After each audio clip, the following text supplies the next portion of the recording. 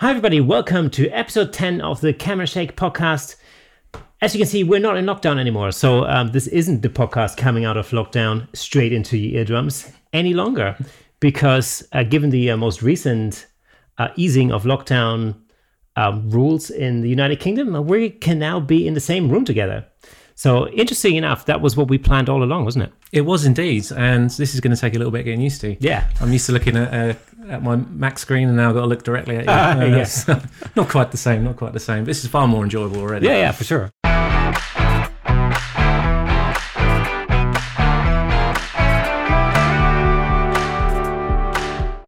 We've got a whole bunch of stuff lined up for today, so that should be interesting.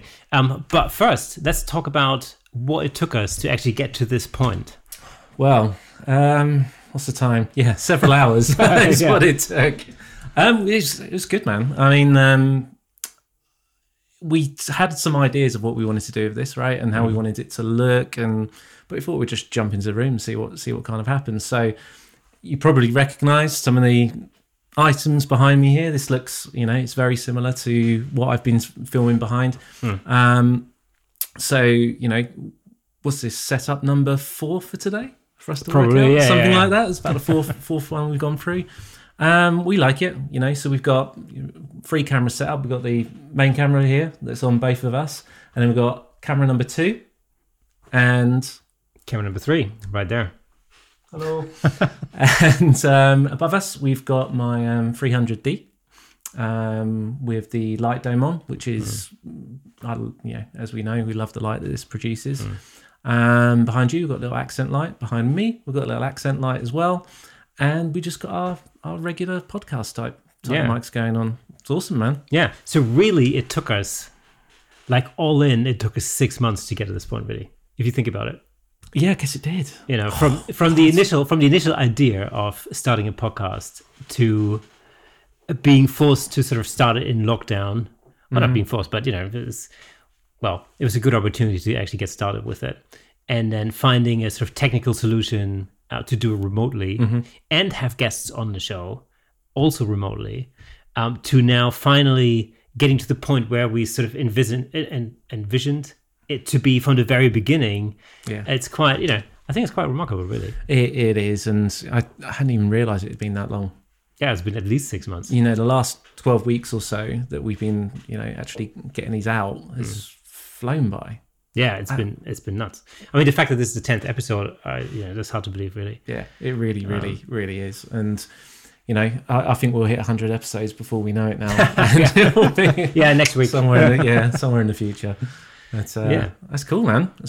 Glad you're here. Yeah, it's really good. I mean, it's actually interesting to sit opposite another human being.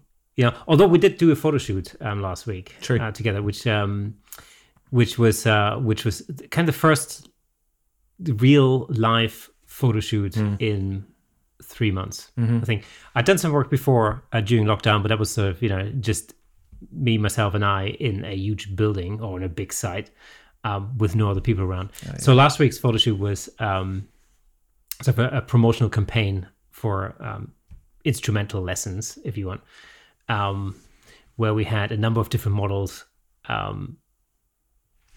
using different instruments.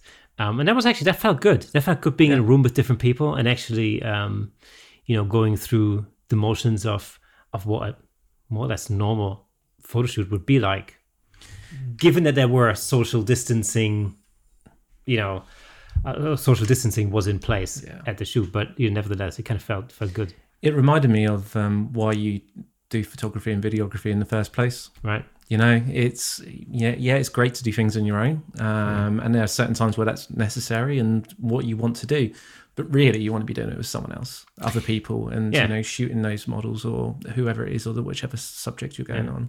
It also reminded me why I'm not a landscape photographer, because I actually like photographing people. There's just something about that which I personally find really fun. I know a lot of people find value in sitting in nature and waiting for something to happen, wildlife photographers or something. It's a really solitary kind of game, wildlife photography, where you wait, you sit in a hideout and you wait forever for I don't know, a bird or something to come along.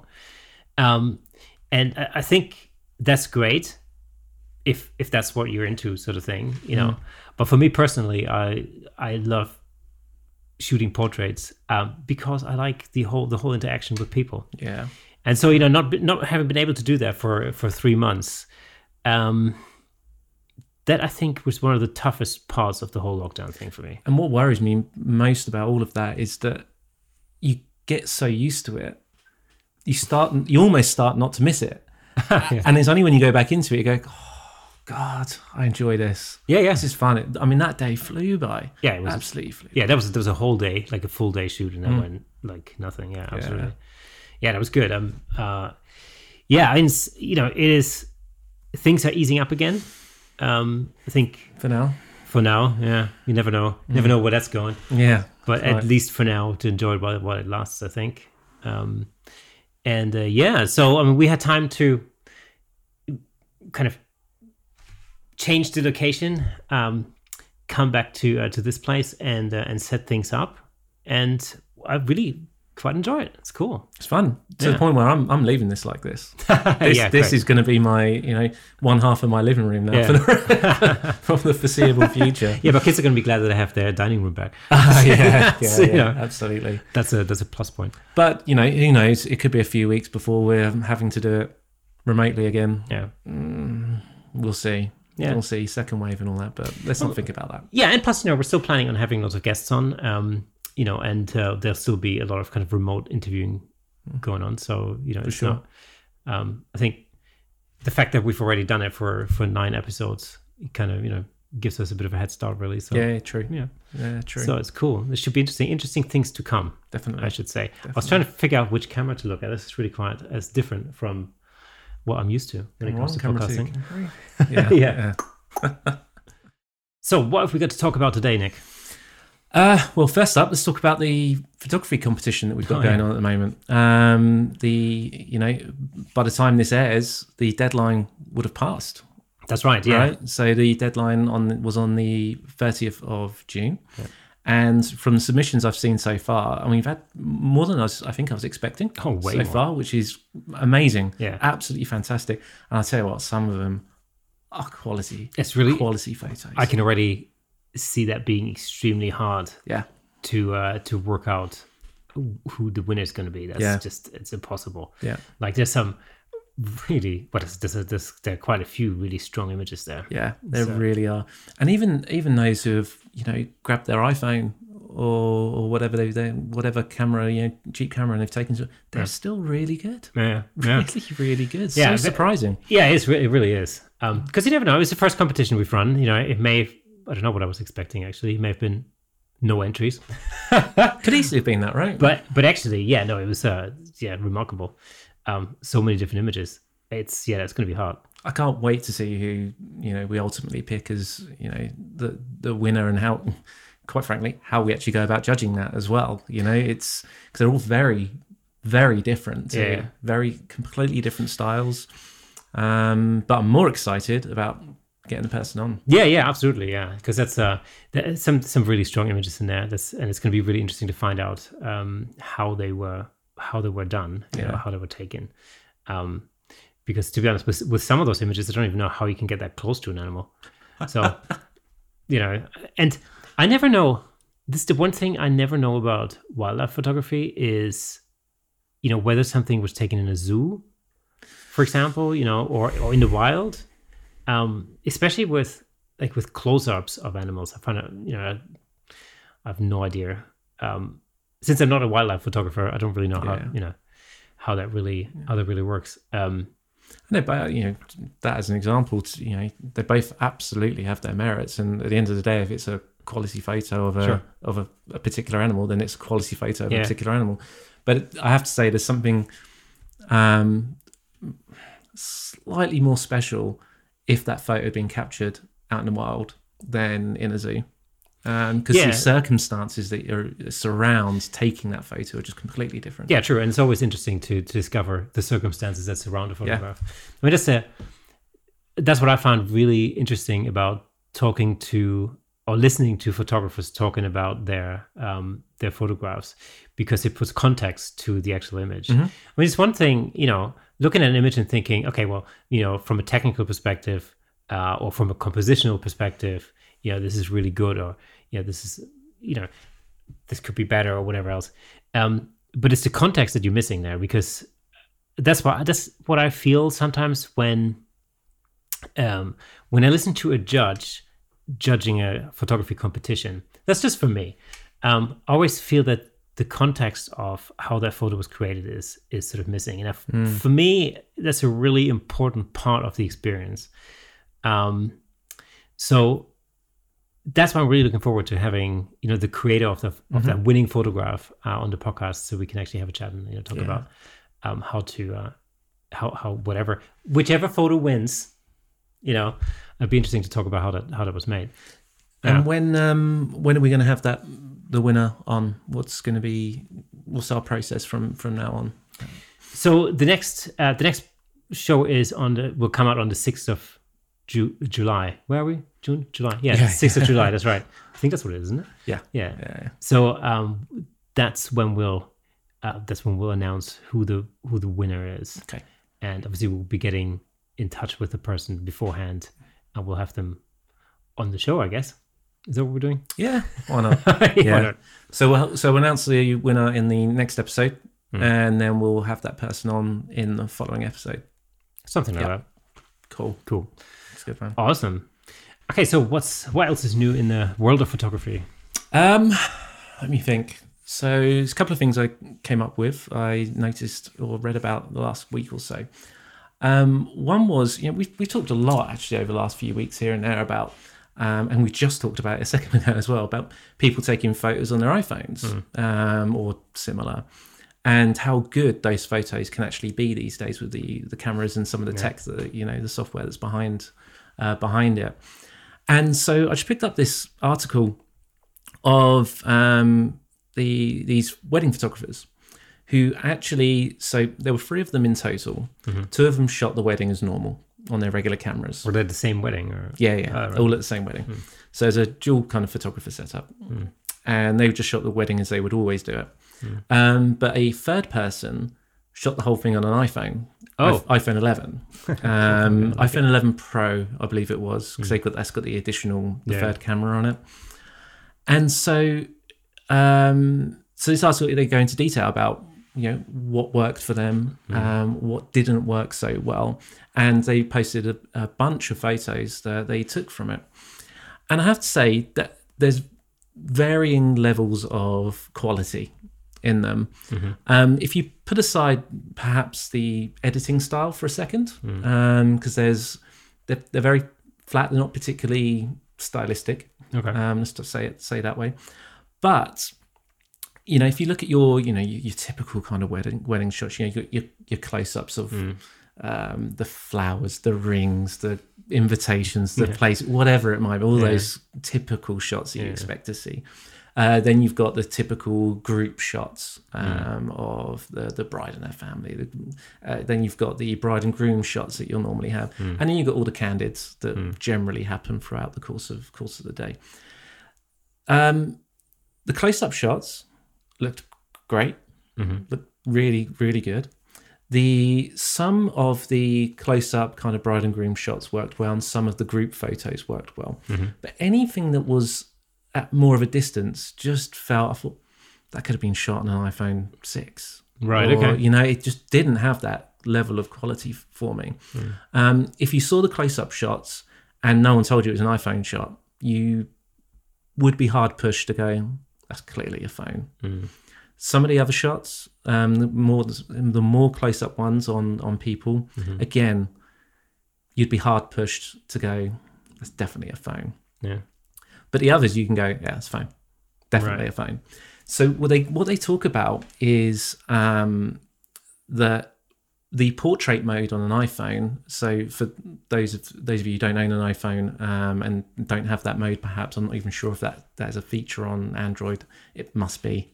Probably. But if it's not, it simply detects a face or the primary object in the photo, and then adds a bokeh in the background. Okay, so it basically throws the background out of focus digitally, or yeah, absolutely.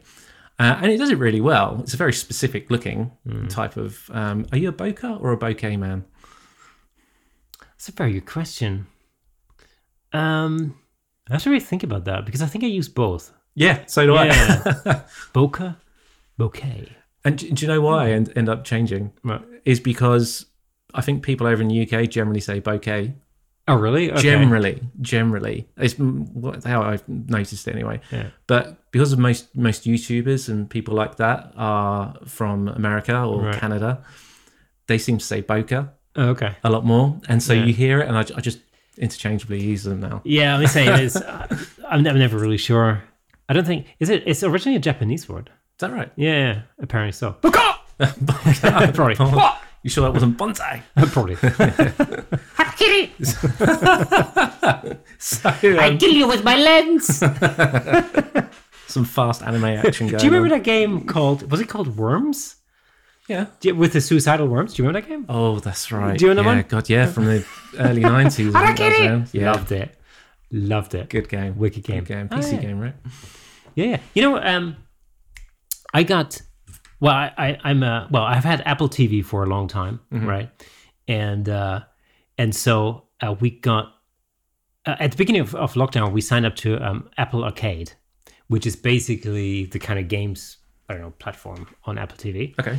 And it's just because mainly because the games seem to be the right kind of games for my 8-year-old or now 9-year-old sort of age group, right? So my 9-year-old daughter love to play those games. So they're really the perfect games for her to play. And so some of them are quite cute. Some of them are quite skillful, but they're not like they're not Call of Duty. Let's put it this way, right? So it seemed like the right fit, and she enjoys some of the games. But Worms is the one game I want to see on that. Now, just thinking about it, that would fit perfectly. Oh, into nice. That. Yeah. Oh, you made me want to play it again now. The only thing I was thinking the other day, and I'm not really very big into computer games, just generally, but I love playing Star Wars games. So Battlefront, what is it? Battlefront 2 or something. Yeah. That was the one I was thinking the other day. Like, that'd be very cool. We're clearly both Star Wars fans. Well, yeah. How would you ever tell? Yeah. Hyper geeks. Yes. Yeah.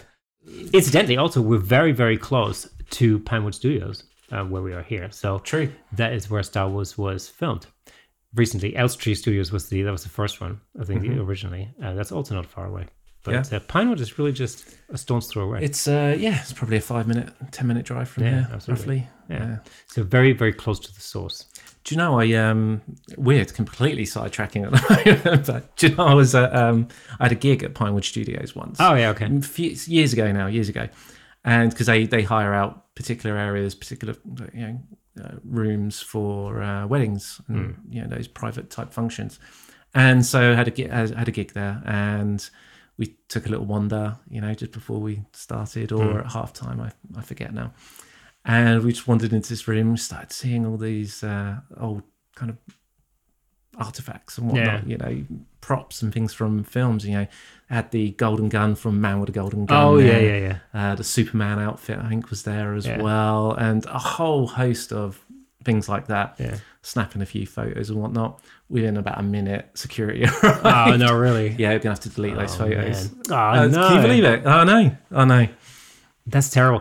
It's. I live on the other side of Pinewood Studios, so probably same sort of distance, but on the other side.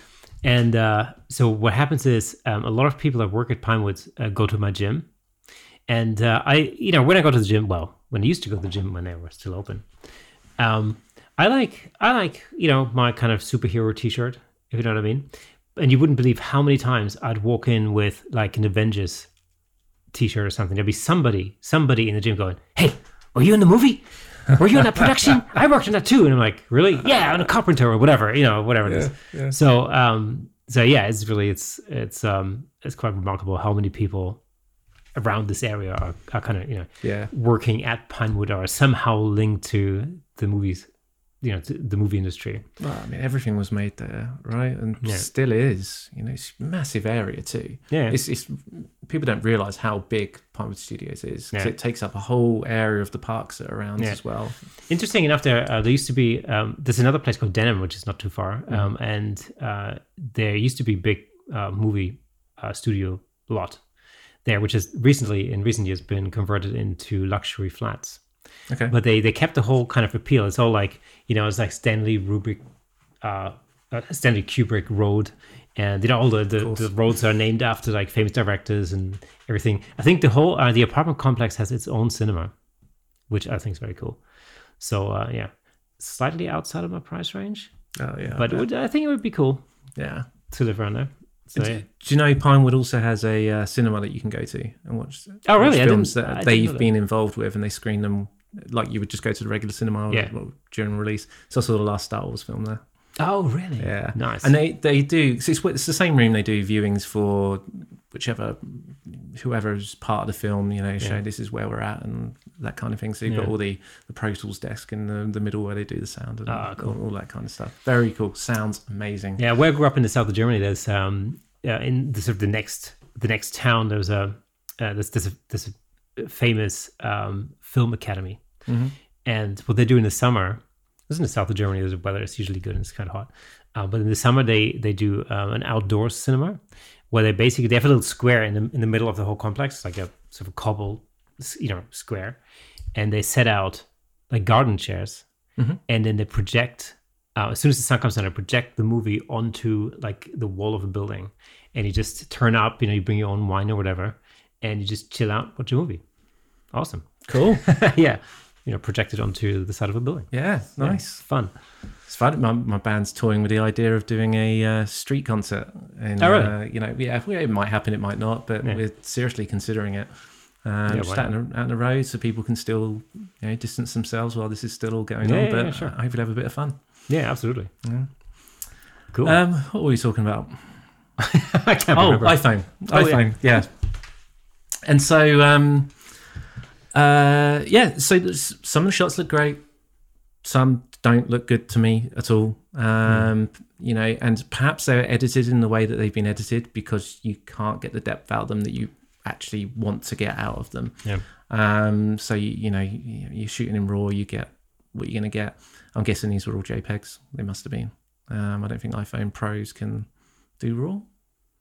Well, they can. It depends on the app. So you can shoot RAW on iPhone when you shoot directly in Lightroom, for example. That's interesting. Yeah, you can do that. I have used that. I just have to say that in terms of these RAW files, although they're RAW files, they're sort of somewhat more brittle than, let's say, DNG files from Nikon. So they don't really give you the range that you would have on a DSLR, sure, or on a mirrorless camera. Sure. So they're not quite. Technically they're RAW files, but they're not quite as good. Yeah, but maybe it just gives you a little bit more flexibility. I think especially if you're shooting with your iPhone and you're shooting straight in Lightroom, for example, and then you edit it in Lightroom, that can be an advantage. Although, for all intents and purposes, what I tend to do is I just shoot JPEG and then edit that in Lightroom on my phone. If it's like a quick on the go kind of edit, it works perfectly fine. Yep. No problem at all. And the other thing, of course, that happens is when I transfer a photo from my Nikon onto my phone, it actually transfers the JPEG. So whatever I edit in Lightroom then will be natively a JPEG anyway. Although I never shoot JPEGs on my DSLR ever, because I don't really see what the point is. But no. So I don't necessarily feel that shooting RAW is always necessary. But I mean, most of the time you just have more flexibility when it comes to to editing. So sure. But I wouldn't necessarily. I'm not in the camp of people who say like you always have to shoot in RAW, because that's also not it's not really necessary. Sure. No. What else was there to mention about what they were doing with the iPhone there? Other than how they look, it's worth check them out and see what the photos actually look like. I guess the only other thing worth mentioning is that they use the 2x sort of optical zoom that it's got in there. I guess it's just one of the lenses, so I'm not sure, but because that's equivalent to 52 mil. Okay. It would be equivalent to a 52 mil lens, so to speak, full frame. So that's why they use that, because they're used to obviously that focal length when they're actually shooting on their DSLRs. Well, that's a good 50 mil is a good focal length, obviously, because 50 mil is generally thought to be the kind of focal length that best represents what we as humans see. So our sort of field of view is approximately 50 mil. So 50 mil is a really kind of a natural looking kind of focal range. It also, I like 50 mil because it doesn't really distort very much. So things tend to look very natural. Yeah. When you use it, especially as a prime lens. Yeah. And you can pick up 50 mil prime lenses relatively cheaply. Nikon and Canon do like 1.8 50 mil nifty 50s. A few $100. You're in with a really good prime lens. It's exactly what I used on last week's selfie challenge. Oh, okay. I used my 50 on that. Oh. Yeah, kind of. I mean, it depends. I like 50s for like one person 3/4 to full length portraits. I actually like 50 mil for that. Anything closer than that, I do prefer an 85. Yeah, that's sort of my go-to lens when it comes to that kind of portraiture. And the other thing that I find, for instance, when I do headshots, is I tend to start out with this sort of stereotypical 70 to 200, the 180 to 200 mil range. So you have a long lens to get a very like a headshot. Essentially, what it tends to do is it tends to compress the image, and it tends to kind of blow out the background really quite nicely. So you get a really soft background. And then halfway through the session, I switch over to the 85. And I guarantee you 9 out of 10 images that make it into the final selection will be done with the 85. That's interesting. Yeah. It's something I've noticed over the last couple of years. It's something that's definitely Have you tried for pure interest? Because, as models relax for a shoot, perhaps some of the later photos would be, better shots from compositional perspective anyway. Have you tried doing your lenses the other way around, so starting on your 85 and moving to the... it's not so much the model relaxing. I mean, it's fair to say that, especially when you work with regular people who are not necessarily used to being in front of the lens, you can probably say that the first 60 70 shots are just warm-up shots. I don't expect to actually have any of those in the final selection. It's just we're just going to go through a number of different things, and people start to relax. We're having a chat, and everything's groovy after that. And then you find your topics of conversation, and everybody kind of eases up a little bit. And that's when the best photos, start to happen. There are always exceptions because you might have a really good shot early on, but generally speaking, after about 60, 70 shots, that's when you kind of get to the meat of it, essentially. I think I just like the look of the 85 better. There's just something, I don't know, there's just something different about it. Yeah. Just the way the effect that a focal length has on your facial features, maybe that's what it is.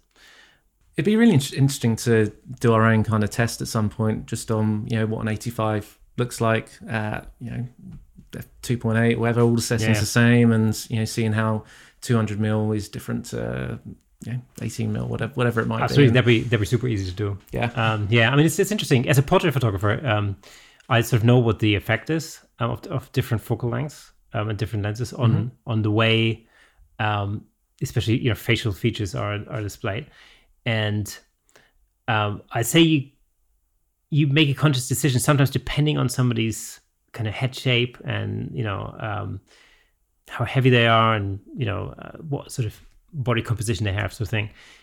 You kind of you can make somebody look more favorable with a particular kind of focal length. Let's put it this way. So and I always, for my taste, and this is like really, I think partially this is where it comes down to your personal taste as a photographer, but for my taste, I tend to gravitate back to the 85. And I know a lot of people like 100 millimeters. as a portrait lens, and I can see why. I mean, that's not that far off an 85, so I can kind of see that. Also, the other thing I like is when you shoot with an 85, by default you're going to be much closer to your model. So that's a big thing. So with the 200, with the 70 to 200, because you have to shoot at anywhere between 120 and 200 mil to get that kind of compression effect. So by default, you're going to be fairly far away from your model. So if you're shooting a headshot, you're probably a good, 5 meters away. Yeah. And it makes communicating with that person much more difficult. That's what I find. Yeah. Because you're literally almost like you're shouting across. And so that's why I like to start with a 70 to 200, because by the time you're kind of warmed up, you can then switch to the 85, and then you're going to be much closer to the person that you're photographing, and you've already built up that relationship. So it's not as it's not going to feel as in your face, because you've already kind of got to know each other, and you've had a chat already, and things are a little bit more relaxed. So that's kind of why I do it that way around. And I've just found that works well for me. Yeah, that's really interesting. But I'd love to do a test. Oh yeah, for sure. It'd be quite interesting to do, and just really see how those drop off, and particularly how 85mm prime versus setting your telephoto to 85. If there's actually any difference in how they look as well. Same brand, I bet there's some difference there, but whether it's that noticeable, we'll see. Well, I think what I find, for instance, just if I compare the 70 to 200 and my 85 prime, if I shoot the 70 to 200, which is a zoom lens, obviously, if I set that to 85mm and I compare that directly to just my 85 prime lens, I can see a marked difference in the sharpness and the clarity of the image. And I put that down to the fact that that in a zoom lens you have a lot more glass elements in there. So the light has to travel through these glass elements, and the barrel shifts inside and everything else. So in a prime lens, it's a much simpler lens in many ways, and so the light doesn't have to travel through so many glass elements, and therefore that's why prime lenses are so much sharper generally. They're so much more like they have more of a kick. That's how I would describe it. Like the images pop more, and that's why a lot of photographers swear by them. I know a lot of photographers who, especially, when we were talking to Abu Shah last time, I remember, he told us that he is a prime lens wedding shooter, and I've heard that many times. And I can see the reasoning behind that. And that just, because I remember I was talking to him and I was thinking how I approach an event, like when I shoot a conference, for example. And I shoot a lot with a 24 to 70. And then I also use the 70 to 200 quite a lot.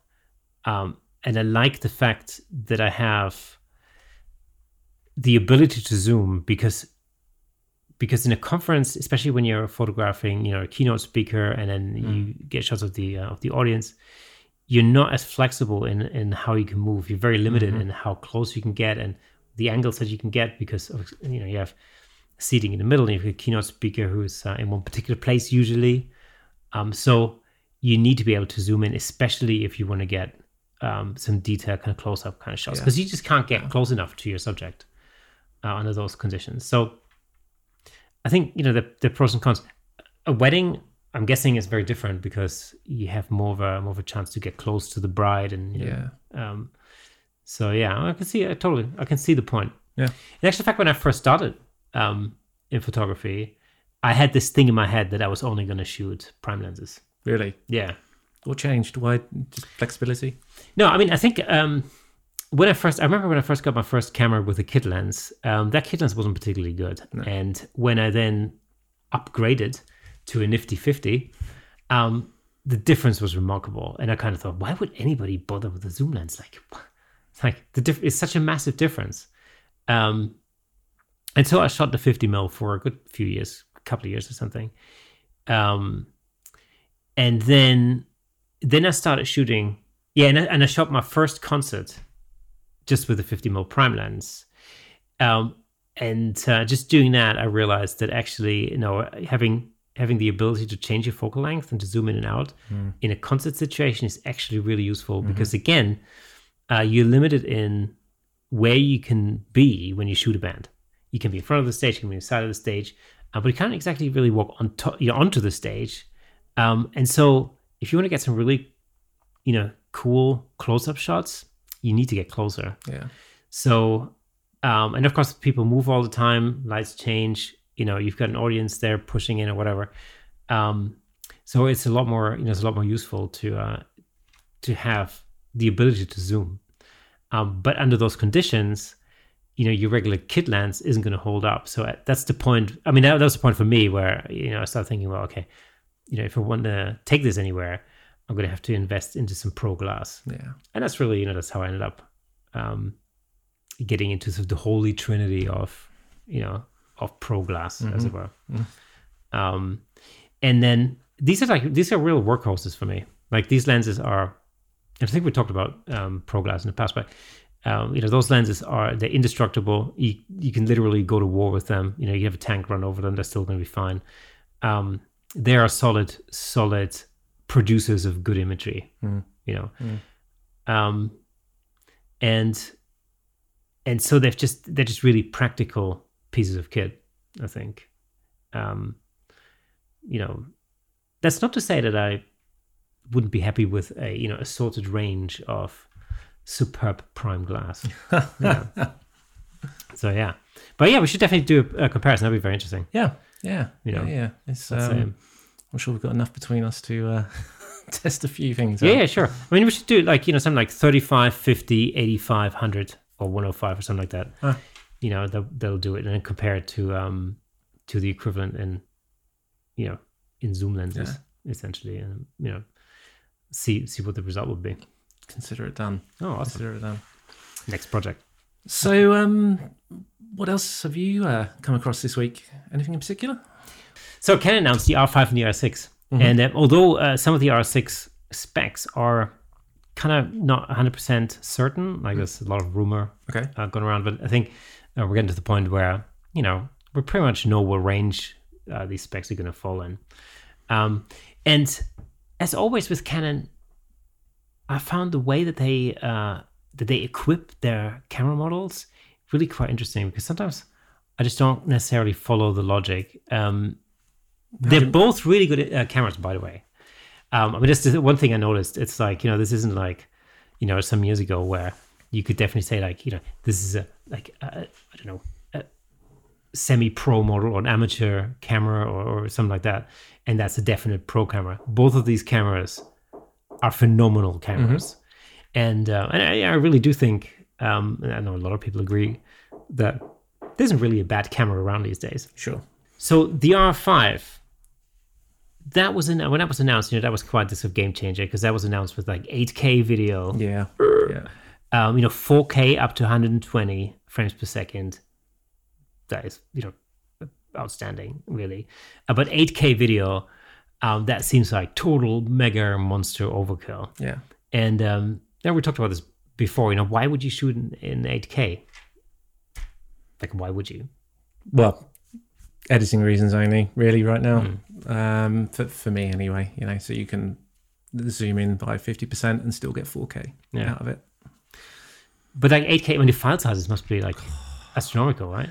Yet to use it. So, but yeah, it's disgraceful. Yeah, because I mean that's because that's always the thing. Like, 8K sounds good until you think like, oh, now I've got to replace my computer because my processing power isn't up to it, and I need to buy more hard drive space because the files are so large. And then you think that's the cost side, and you think of the benefit side. And you kind of, what am I getting for it? Okay, I can zoom in. Right. Okay. And then, of course, the question is whether that's worth it, or not. Hopefully, by the time that 8K is really relevant, and everywhere can play back 8K and in full 8K, that the cost of everything else would have come down. Yeah, but we'll see. How long ago did 4K come out, and still we consume the majority of content in 1080? Oh, I know. And 4K is available. Years. Couldn't even tell you right now. Exactly. That's that's the thing. So I can just imagine it's going to take like a decade until we'll all happily watching 8K. Yeah. And I also wonder, like, how much resolution is really necessary when you watch something, let's say on TV, for example? Because I always feel like when I watch something on a 4K television, that is very detailed. Mm-hmm. And sometimes I see more than I want to see. Yeah, that's true. Especially when it comes to TV programs, I would say. It's like, you look at that and you kind of go, yeah, I thought she looked better than that. You know, you can see like the makeup and, you know what I mean? Absolutely. Do you know when I know exactly when I first noticed that as well, but like properly, because there's a particular point in The Big Bang Theory where they switched from filming in 1080. Oh, really? Okay. To 4K, or they filmed in 4K and their final output was in 1080, ready for streaming. I see. Or they've then switched to their output being in 4K as well, which kind of I think probably makes most sense. And there's a distinct difference in how they look, and it is horrible. Oh, right. Okay. I hate it. I can barely watch it. Yeah. Because it looks hyper real. Yeah. You know, we've used that phrase a lot for various things, and it does look hyper real, and I don't like looking at it.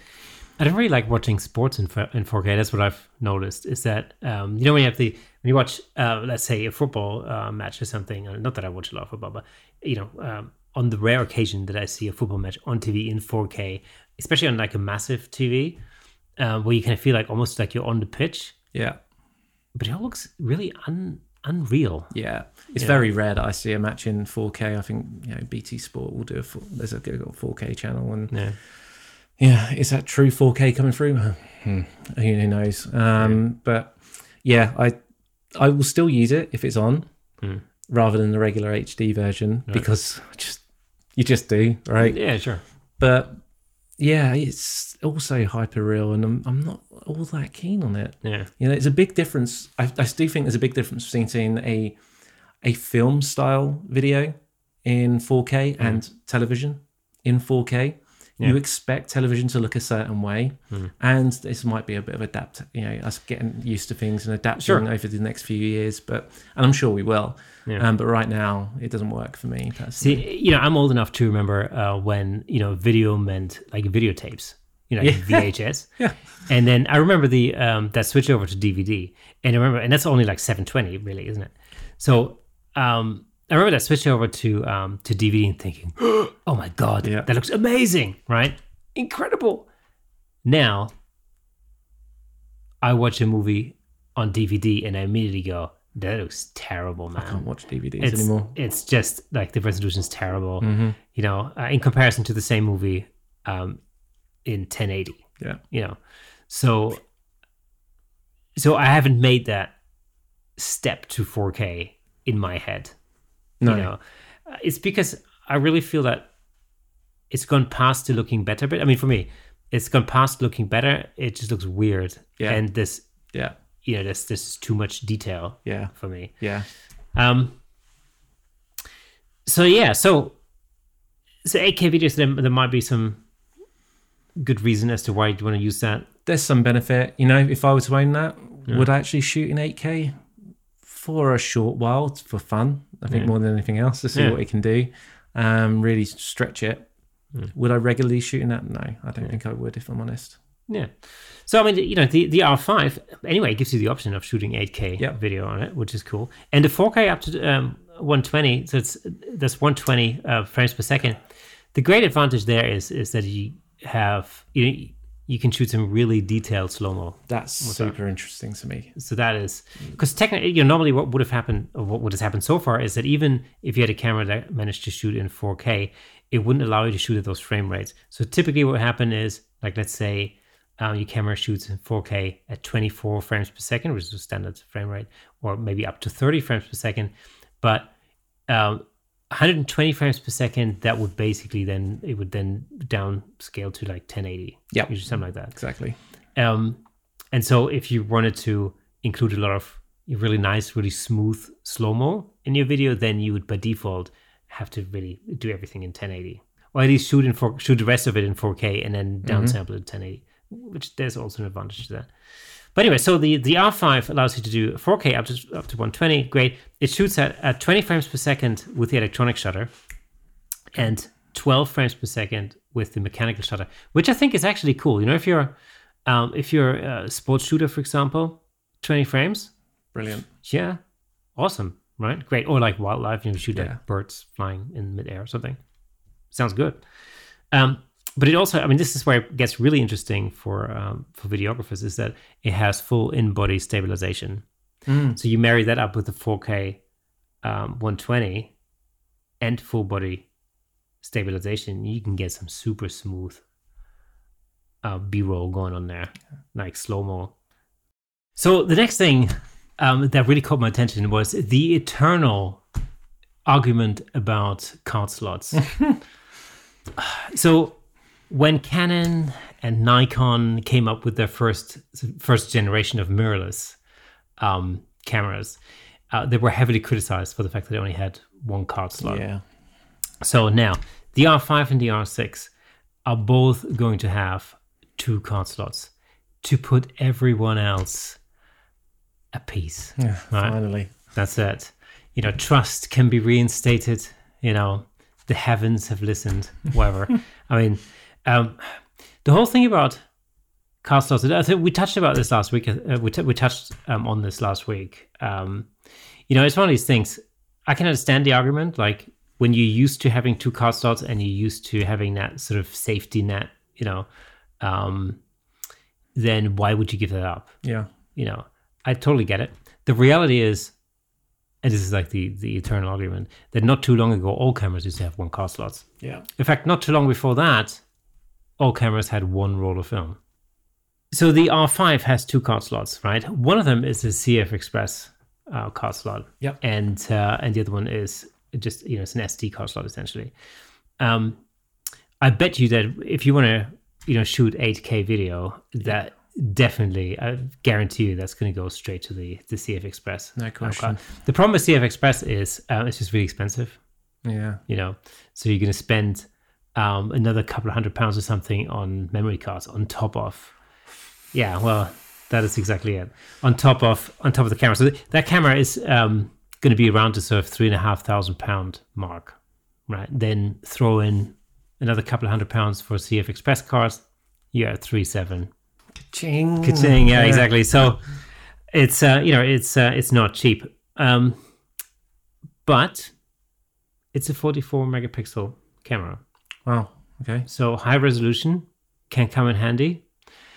And you know, the other question there is whether you really need a 44 megapixel camera.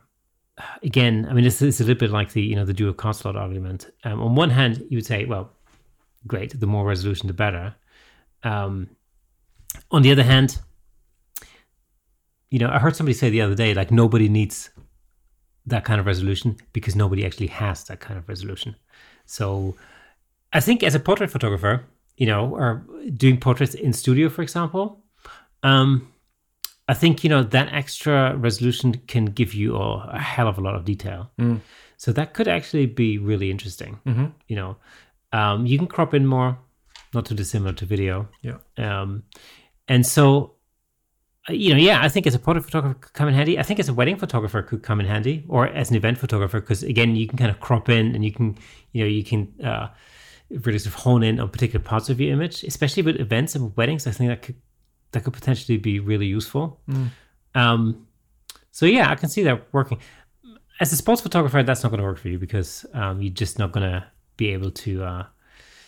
Well, or does it? I don't know. What do you people think? You can always send us an email or call in and let us know what you think. If you're shooting sports, how do you feel about 44 megapixels or even 50 or 60 megapixel cameras? Does that make sense to you or not? I'd be interested to know. So get in touch. So now the R6 is the other new model that Canon have announced. I'm assuming that the specs are going to be even higher because it's an R6. Well, that's what I thought, but it's not really the case. Of course not. So this is where why would it? Exactly. I mean, this is where I get confused with Canon. I really do. I just don't really get it. But anyway, again, if anybody can enlighten me when it comes to like Canon models, and it's just, I don't know, it's beyond me. Anyway, so the R6 though is still a really interesting camera, because, so just bear in mind, the R6 comes in at $3,500. The R6, so the R5 comes in at $3,500. The R6 comes in at £1,000 less than that. That's a significant difference. Yes, a significant difference. However, get this. So the video specs are still really interesting, I think, because although it doesn't give you the 8K, it shoots in 4K. However, it actually shoots in 5K oversampled. Okay. So that means you shoot in 5K, the end result is going to be in 4K, but because you're shooting in a higher resolution, you get more sharpness and probably richer colors or whatever. So it'll look better than just shooting in 4K. Mm-hmm. That is, as I understand it, similar to shooting in 4K and then basically delivering in 1080. Isn't that right? I mean, that's... Well, the idea, I guess, is the same. Whether the quality difference is, the difference between shooting in 1080 and then shooting in 4K down sample to 1080, there's a quality difference of X. Yeah. I doubt that same quality difference will be there when you're just shooting in 5 down to 4. Right. It seems hard to believe, but there will be an extra level of detail. Okay, for sure. Cool.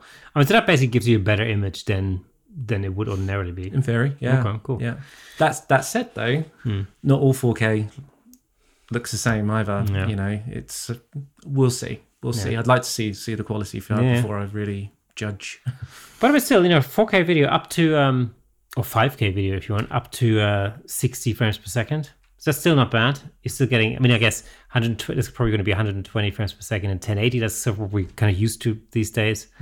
In terms of frame rates, it's the same. It still shoots 20 frames per second with the electronic shutter and 12 frames per second with the mechanical shutter. That's pretty lightning fast. Yeah. So that's sounding pretty good. And it also has full body stabilization, or full in-body stabilization. Again, very cool for smooth video shots. The R5's got that as well, right? Yeah. Now the R6 comes with 2 SD card slots. So that kind of immediately makes it attractive to me, I think, because it means you can just keep using your already existing SD cards. So that's kind of cool. You don't have to spend any extra money on CFX cards. Because really, when you do the price comparison, you get to factor that in. So really, we're not talking $3,500 versus $2,500. We're really talking 3.7 versus $2,500. If that makes sense. Yeah. So far, I'm hearing overall it's going to be about £1,200 cheaper, and all I've lost so far is the ability to shoot in 8K.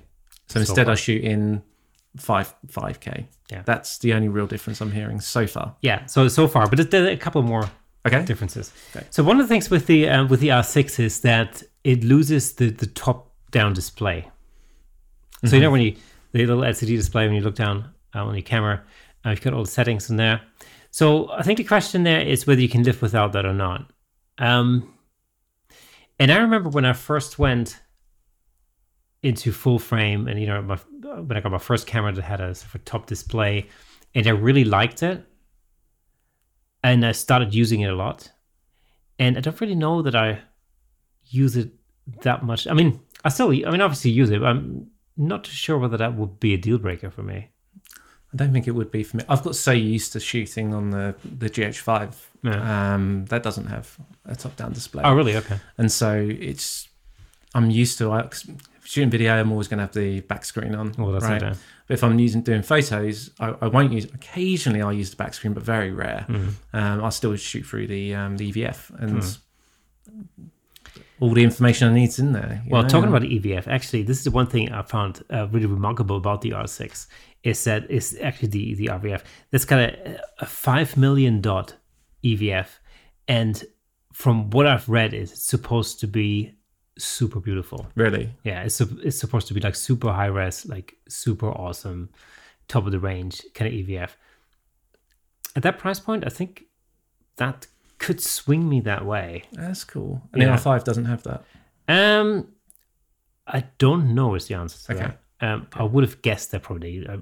I don't really see a reason why I wouldn't use the same EVF.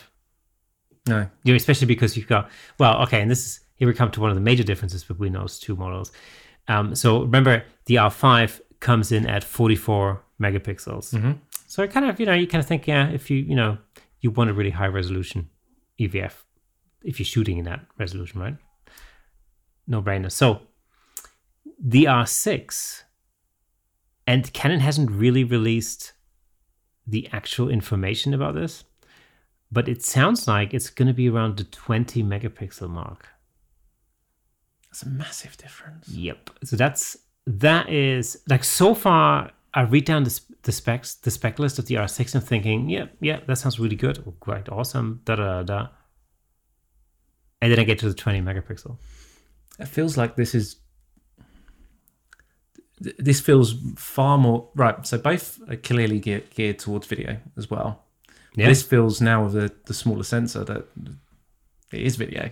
It's less. It's got less appeal for a photographer now, I guess. Yeah, I mean that's not exclusively. There's nothing wrong with 20 megapixel sensor, but I think people have got so used to having a larger sensor than that for photography that suddenly that's. I mean, I think as my main studio camera shoots at 24 or 25 megapixels, and that is, for all intents and purposes, that's really all I need. I've never really thought, wouldn't it be nice to have a higher resolution sensor or something like that. That's until you try out a camera that is in the 30, 40, 50 megapixel range, and you really then start to see the difference. Especially if you're working on like a high resolution monitor or something like that, you can really, it does make a big difference. So if I were thinking about replacing my current camera, I'd be in the market for something that's slightly higher in resolution. I would definitely, 30 megapixels. Yeah, I would, not have a problem with that.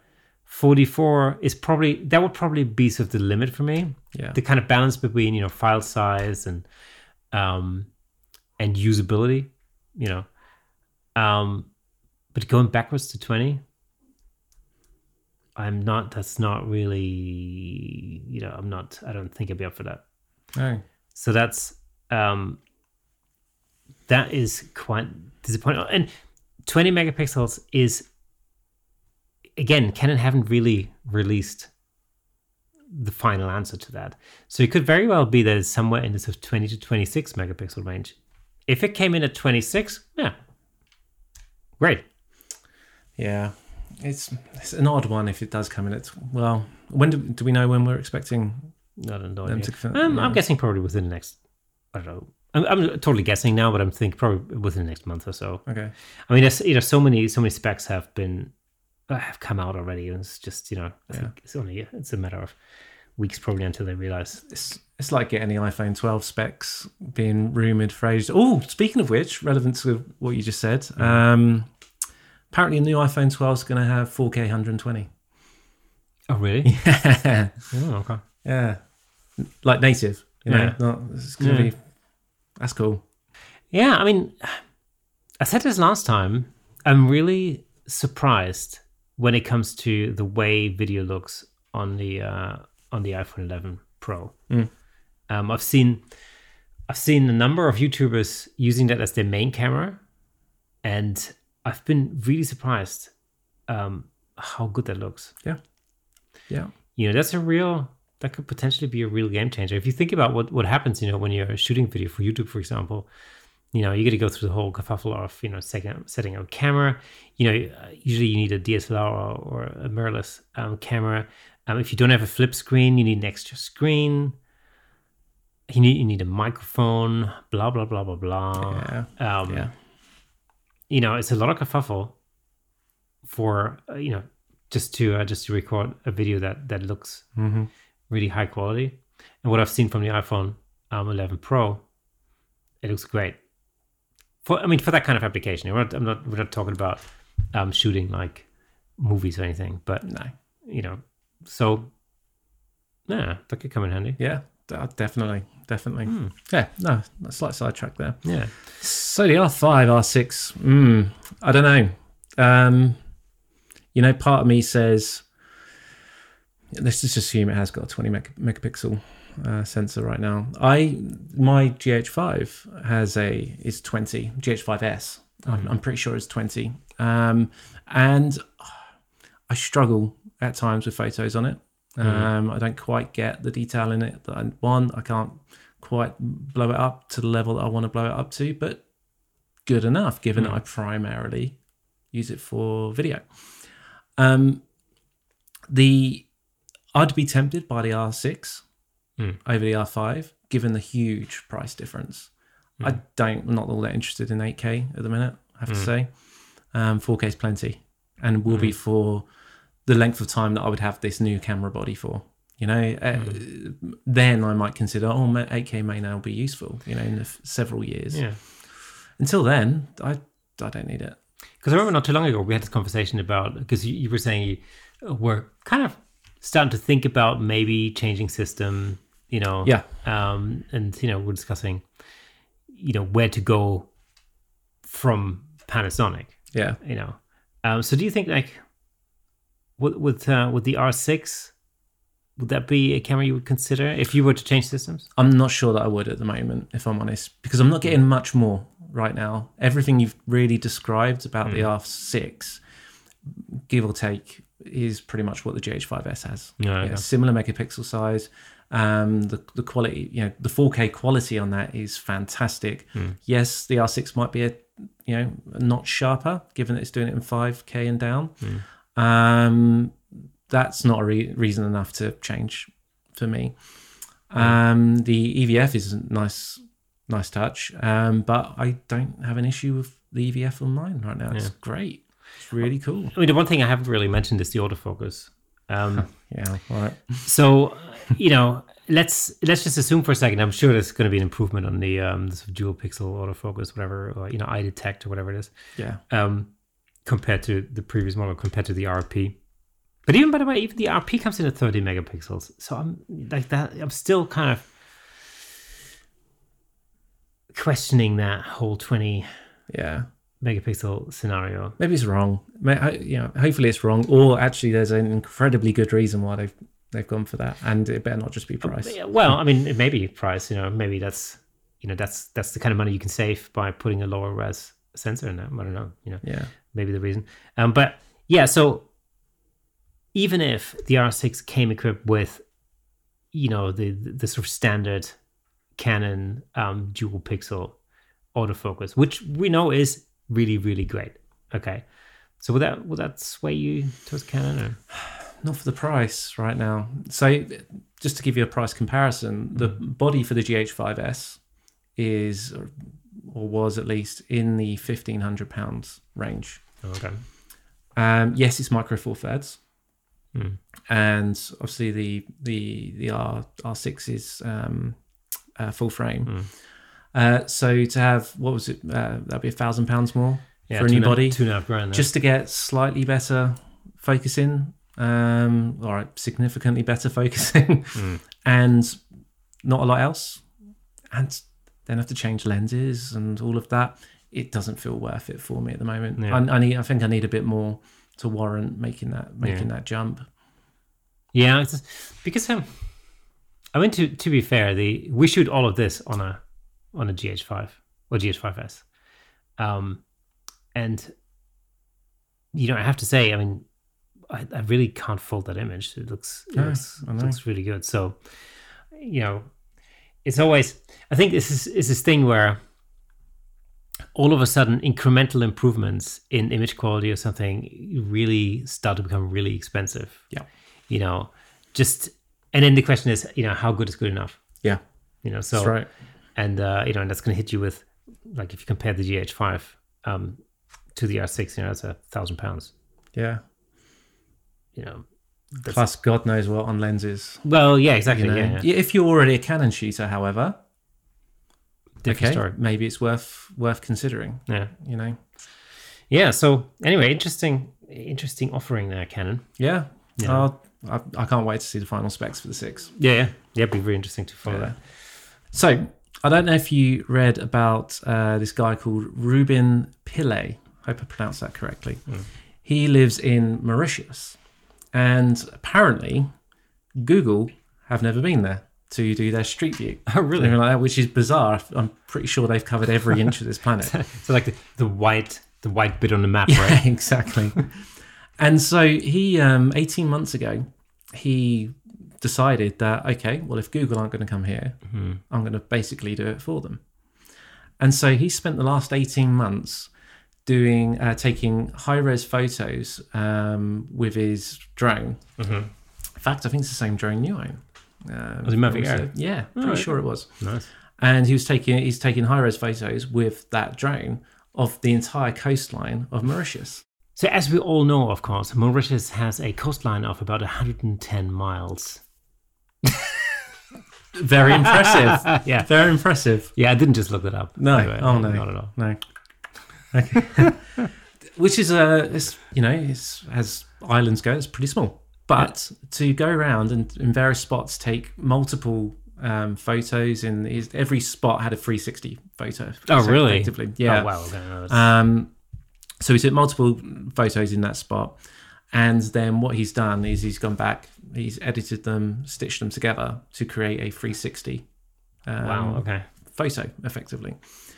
And each photo took about 10 hours, I think he said, to edit and stitch. Couldn't you have just flown the drone like really high and then take one top-down picture of the island? Maybe.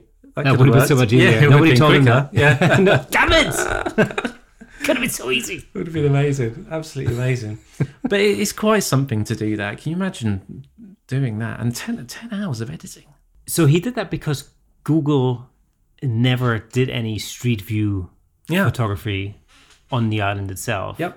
And then he just thought, I'll just do it myself. Give himself a project. Oh, okay. Which is cool. And, doing over 18 months, with that amount of editing time, the 10 hours or so for each one, that's a significant project to take on. There's more, though. Right. So he needed a way to show people this. And so he built himself a website too. And he's never built a website before. But what he's built is really cool because you can click on a location on the map and it will take you down to that photo. You can move yourself around. You can see the other photo locations within that photo as well. So you can just click ahead, a bit like on Google Street View where you can click ahead down the road and it takes you down to those pictures there. And so he did that as well. So not having ever done that before, he was also doing kind of 20-hour website building sessions too. Right. This is commitment, if ever I've heard it. And the website's great. But here's the thing, though. Mauritius is mainly beach, isn't it? Let's go with yes. So, so it's basically 110 miles of beach. Yeah. So he could have just taken one or two photos and then just stitched them together. Same thing, right? Yeah. Wow. How ignorant. Yes, exactly. Yeah, but that's kind of cool. So has Google integrated that into their own? No. You can just go to his website to check it out. And I think part of his idea is that perhaps it will help bring in a bit of tourism and whatnot. And who knows? Well, it's a nice thing to be able to see. I might just do that. I might just check out that website, given that we're not going on holiday this summer. Absolutely. So the website to actually check it out on is rubsvision.mu. REUBS vision.mu. Cool. It's really cool, man. Yeah. Worth checking out. Awesome. Might do the same thing off Rickmansworth.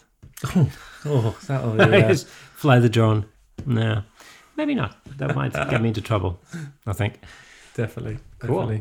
Okay, so I guess the last thing we're going to just mention one more time is the monthly photo challenge. It's animals and pets this time. So if you are an avid animal photographer or you've taken some really awesome shots of your pet or any other animal for that matter, then just get in touch. Send us your photos in. The email address is camerashakepodcast@gmail.com. Or you can message us on Facebook. Same sort of deal, facebook.com/camerashakepodcast. Just get in touch and we'll have a look through the shots. We've mentioned it before. The winning photo or the photographer, the maker of the winning photo will hopefully be with us on the podcast once we've announced the winner. So that should be really cool. Be interesting to talk to whoever wins. And so that's our new monthly photo challenge. We're going to be doing this every month, and we're going to think of a new topic or new subject every month. So I don't know what next month's challenge is going to be all about, but we're going to announce that next week. So now we still, of course, going to continue with our weekly photo challenge. Indeed. And since this is the week of togetherness, we've decided to change things around a little bit. Because what are we going to do this week, Nick? Well, this time we're going to look at trying to do a joint photo. And what we mean by that is you're going to be, see, we talk about togetherness with this, but actually we're going to be apart. Yeah, true. So the idea here will be that Kirsten will direct me from his home, and I will take the photo from my home. We'll chat over the phone, over Zoom, and whatever we need to do to communicate. But Kirsten will be able to control my camera or see the live view of my camera. I'll adjust the settings I need to. And he'll also control what I do in that photo, whatever the topic will end up being, from lighting to composition. And we're going to try and do it completely remotely and see what we end up with. We may or may not even go through the editing process remotely as well. Yeah, that's true. That might be a bit harder, but we'll see. Yeah, that should be interesting. I think it's going to be an interesting challenge. Yeah. And who knows, if we are, in it for a second wave, all of this might come in handy. Absolutely. Who knows? Absolutely. I've never done anything like that before. Who knows what hurdles we're going to run into? Probably many.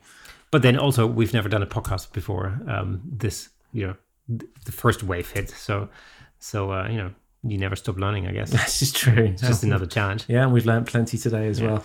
That's why it's a challenge. Yeah. How not to put a mirror up. Yeah, just watch the outtakes. Cool. Well, that's it for today.